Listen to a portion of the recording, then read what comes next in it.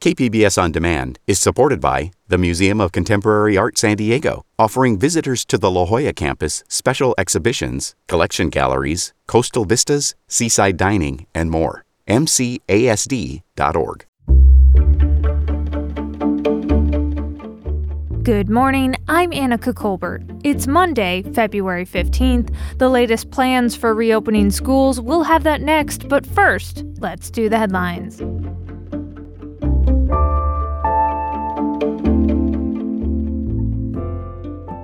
San Diego public health officials reported more than 500 new COVID-19 infections on Sunday and 28 additional deaths. New shipments of the Moderna vaccine have been delayed, and that's forced some vaccination sites across the state and in San Diego to temporarily shut down, slow vaccinations, or reschedule appointments. A new shipment is expected on Tuesday. Meanwhile, coronavirus infection rates and hospitalizations continue to fall across California, though the death toll remains persistently high. The state reported more than 400 deaths on Sunday. The overall total in California for more than 46,000 deaths is now the highest in the nation, surpassing the total death toll for New York State. Despite the grim numbers, health officials are confident that the worst of the infection surge is now over. California State Parks announced plans for turning an oil refinery property along the Central Coast into a huge off-road recreational area. The proposal is for the Phillips 66 Santa Maria refinery near Arroyo Grande. The refinery is still operating now, but it's planned to close by 2023. From KPBS, you're listening to San Diego News Now. Stay with me for more of the local news you need.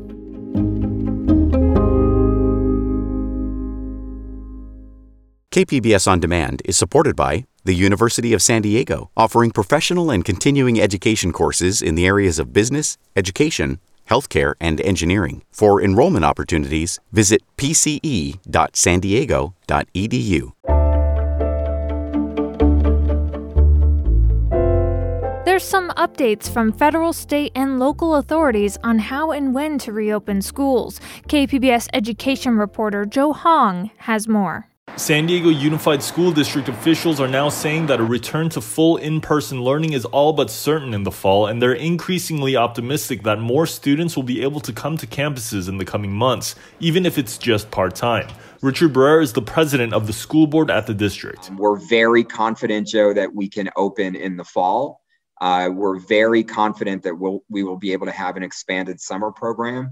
And if trends continue the way that we're seeing right now, we believe that we're going to have more of our students on campus in the spring. He applauded yesterday's announcement by County Board Supervisor Nathan Fletcher that the county will begin offering vaccinations to teachers within the next 3 weeks. Barrera said vaccinating teachers is crucial. We need to get the virus under control in our community, and the case rates need to be in decline, is kind of the second key part of that pathway to reopening. And the third is we need to vaccinate our educators. Meanwhile, Governor Newsom's office today launched its interactive map showing which districts in the state are operating in-person, hybrid, or distance learning only. Also on Friday, the Centers for Disease Control and Prevention released its much-anticipated guidance for reopening schools. The guidance introduces its own colored tier system. Counties in the blue tier for low transmission or the yellow tier for moderate transmission are encouraged to reopen for in-person learning, even if teachers aren't vaccinated.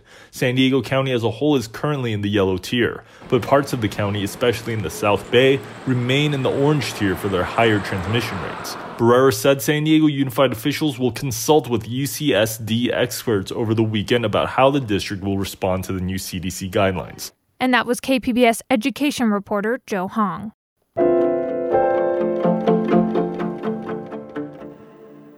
A new pilot program is taking a neighbor-to-neighbor approach to reach people most impacted by COVID-19. KPBS reporter Matt Hoffman has more from City Heights.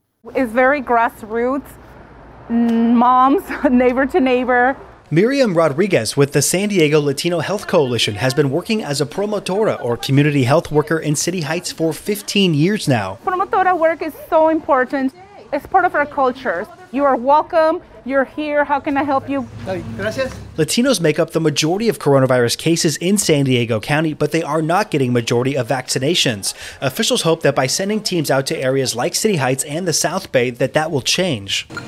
We go to different supermarkets all over the county, all the promotoras.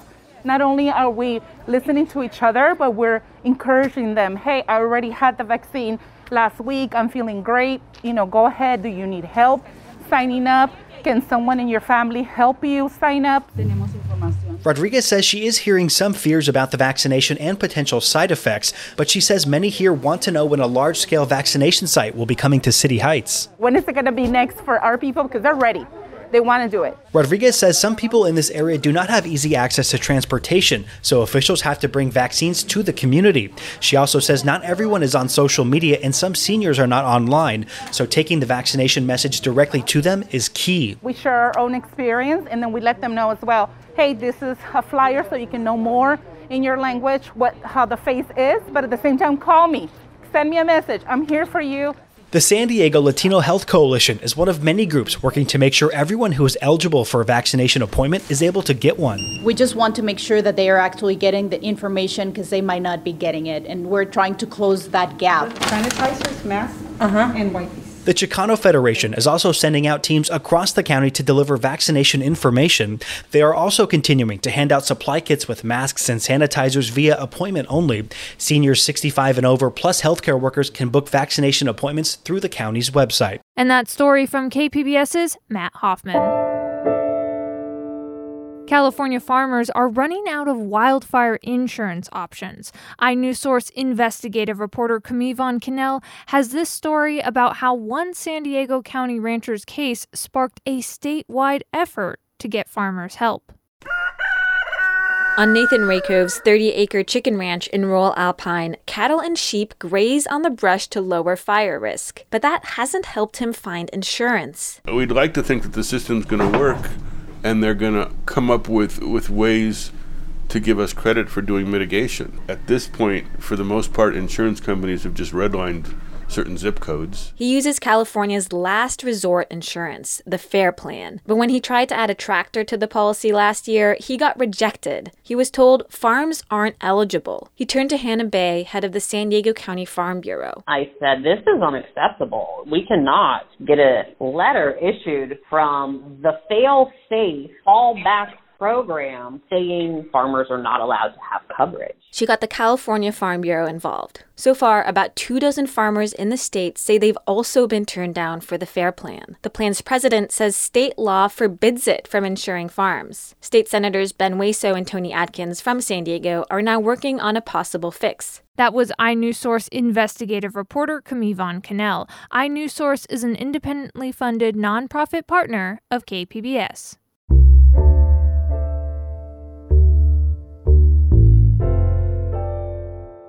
State lawmakers are trying to reconcile the sometimes conflicting values at work at public hospitals and Catholic hospitals who collaborate on patient care. KQED's April Demboski reports. For years, UC doctors and medical students have provided care at nearby Catholic hospitals as part of their training and as a way of expanding specialty care to more Californians. But UC providers are bound by Catholic Church directives that prohibit them from providing abortions, sterilizations, and gender affirmation surgery inside Catholic hospitals.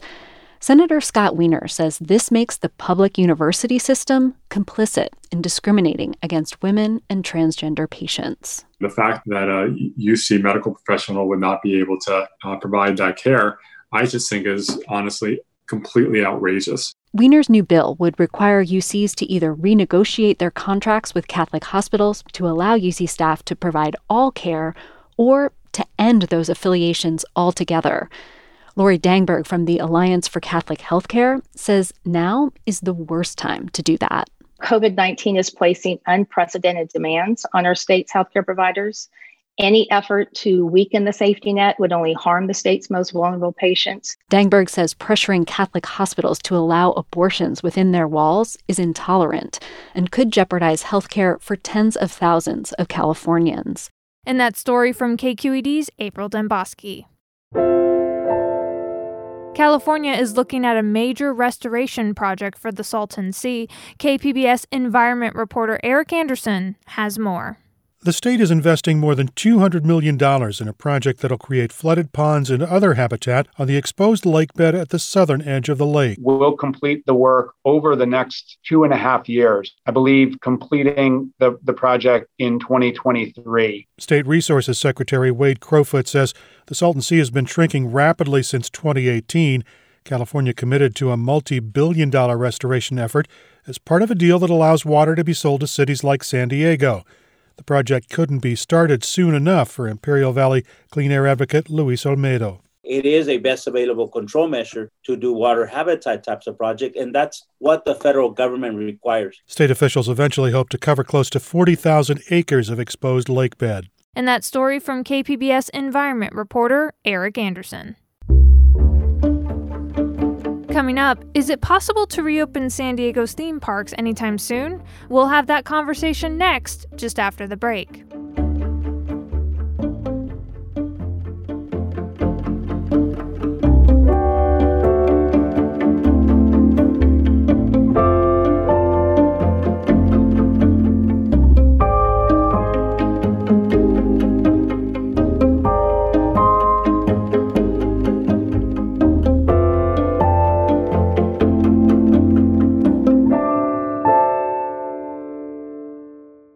KPBS On Demand is supported by the University of San Diego, offering professional and continuing education courses in the areas of business, education, healthcare, and engineering. For enrollment opportunities, visit pce.sandiego.edu.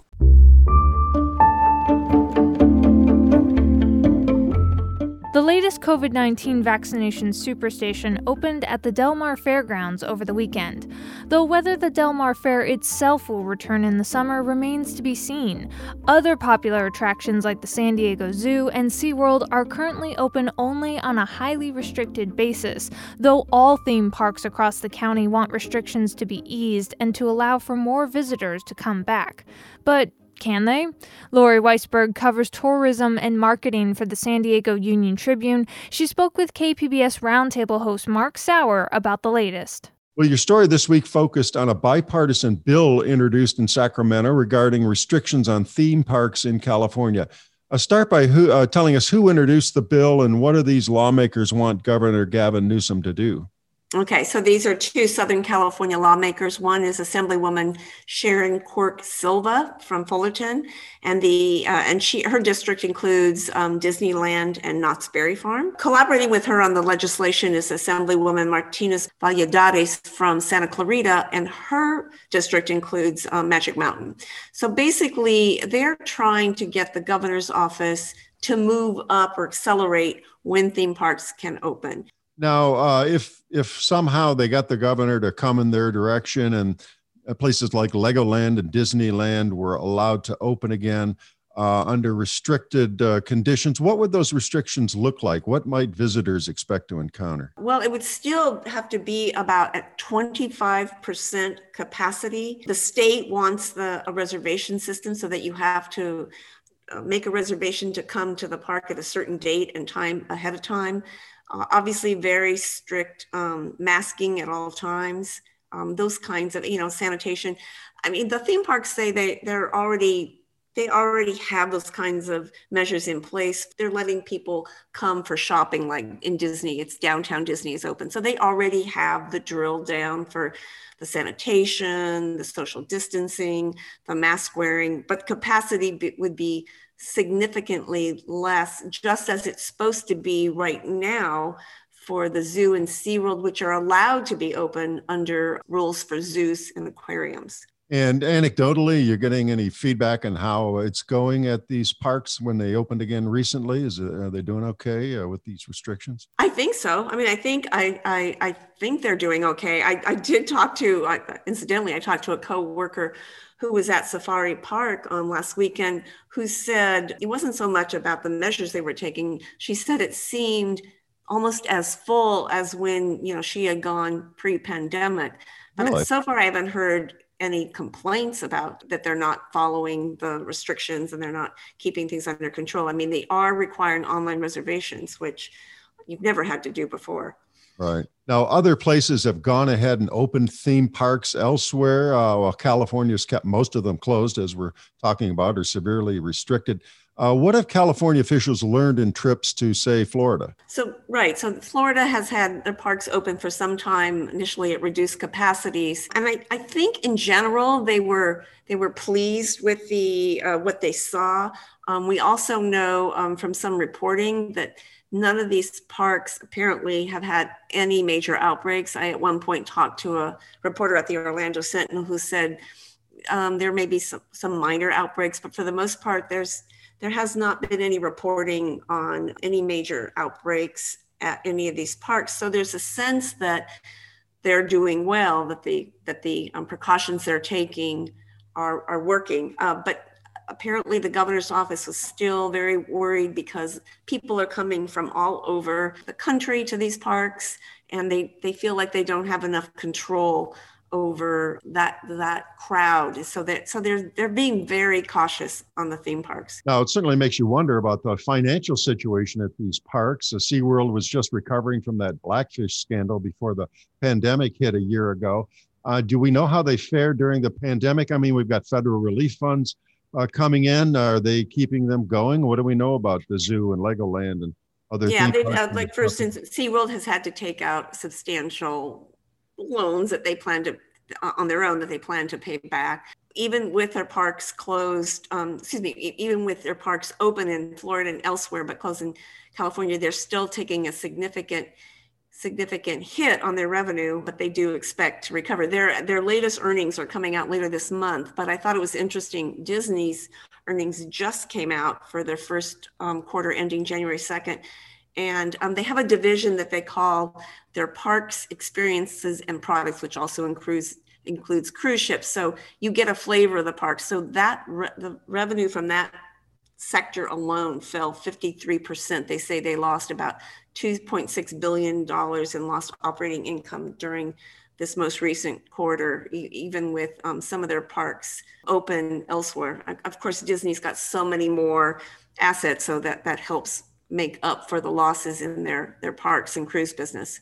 Yeah, they're different one to the next. And who knows if President Biden gets his massive $1.9 trillion relief bill through, maybe it would have help for these kinds of businesses. Finally, I want to ask you about the vaccination programs. We stumbled in California. Things seem to be getting better day by day. I mentioned the big site's going to open at the Del Mar Fairgrounds. Any idea at this point what percentage of the population would need to be vaccinated, presumably with a corresponding big drop in the number of cases before these parks would be allowed to return to something close to normal operations? Well, I know that is the $64,000 question. Who can predict when there'll be enough immunity through people having had the disease and through vaccines that you bring that case rate number that we were talking about earlier down to a level that would let them go into these less restrictive tiers. So I think it still could be months, but maybe the vaccines could be so accelerated that maybe those case rates could fall that dramatically. It's just so, because we're so early in that vaccine process, it's hard to know how quickly the case rates follow, though, as you pointed out, they already are falling right now. That was Lori Weisberg of the San Diego Union Tribune speaking with KPBS Roundtable host Mark Sauer.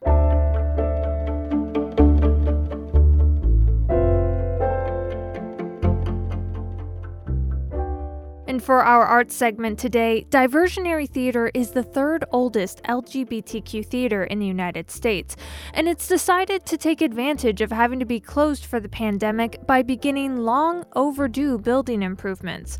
KPBS arts reporter Beth Accomando spoke with its executive artistic director, Matt Morrow, about what that remodel means for the organization. Matt, we are sitting in the middle of what used to be your lobby space here at Diversionary. What is going on right now? Well, what's not going on right now? We are in the middle of renovations. They started demoing the entire building about 2 weeks ago, and they're making really good headway. This space, our lounge, is going to be transformed into our third performance venue, which we're really excited about. It's going to be a cabaret space, and it's going to have a full bar experience. And so we've been working really hard with our designers and our architects on what it means to honor the gay bar of yesterday. And so our cabaret is going to stand in honor of the gay bar as a historical place where our community gathered and organized and communed with one another and really launched the LGBTQ movement that we know of today. Now, I know this pandemic has been challenging for arts organizations. However, doing this renovation while we're in the midst of the pandemic seems like it's making the best use of this kind of time. Yeah, it's really strange. We were working on this campaign for about a year before COVID-19 hit. And when COVID-19 hit, we were completely surprised. We didn't know if we can continue with the campaign or if we should continue with the campaign. But we had a gala event that happened about 3 weeks after COVID-19 hit. And that gala, which had to migrate online and be virtual, really showed us how much our community loves Diversionary and put a lot of wind in our sails. And we were like, you know what? We should continue with the campaign. And also, while we're at it, all theaters are going to need to address COVID-19 and safety and security measures. Let's take those things that we're learning about COVID-19 and how to make our public spaces more safe and integrate them into the design while we have this opportunity. So what were some of the post-pandemic things that you decided to add to the theater that you had not thought of doing before? Well, the biggest thing that we're learning about is that the virus really travels through the air. And it's really about air filtration and optimizing our HVAC system. So we're integrating a bipolar ionization filtration system to all of our HVAC systems for our public spaces. We're also incorporating antimicrobial materials into the design. We're also incorporating hand sanitizing stations throughout the facility, so whenever you feel like you need to sanitize your hands, you're just an arm's reach from one. And talk a little bit about what the renovations will mean for the actual theater space itself. We're getting all new theater seating, which I'm sure our patrons are going to be super happy to hear about, because the theater seats before were way too small and very old and uncomfortable, and frankly loud. They had springs that would constantly go boing right in the middle of the most tender moment of a performance. We're also going to be able to expand our main stage. The actual stage itself is going to gain about 3 feet, and so that's going to increase the type of work that we're able to produce on that stage. And can I ask how much the remodel costs? The entire remodel is $2.5 million, and we are just over 80% of our way to achieving that $2.5 million goal. And you said you're at 80% of the fundraising goal, so what's the plan for paying for the rest of it? We've been fundraising from our closest friends up until this point, and now we're turning to the public and starting the public phase of the campaign. And so we're going to be engaging the public at large in the campaign moving forward. Yeah, that's pretty much it. We're now just asking for money from everyone instead of just a select few of people. All right, well, I want to thank you for talking about Diversionary, and I look forward to its reopening. Thanks so much, Beth.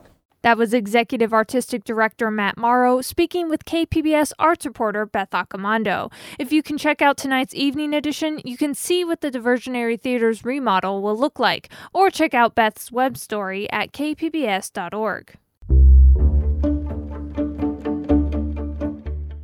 And that's it for the podcast today. Be sure to catch KPBS Midday Edition at noon on KPBS Radio, or check out the Midday Edition podcast. You can also watch KPBS Evening Edition at 5 o'clock on KPBS Television. And as always, you can find more San Diego news online at kpbs.org. I'm Annika Colbert. Thanks for listening, and have a great day.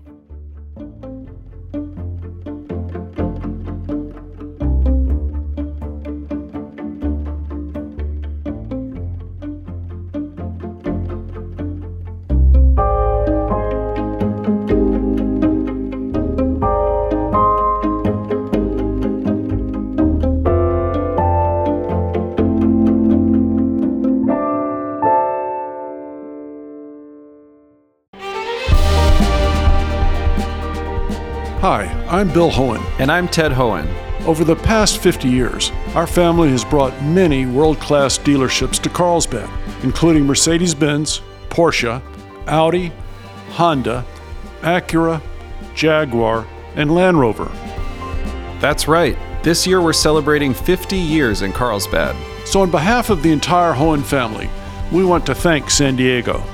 Throughout the years, we've taken tremendous pride in meeting and even exceeding our customers' automotive needs. We value the relationships with our clients and look forward to serving you for years to come. We invite you to visit one of the Hoehn Carlsbad dealerships or hoehnmotors.com.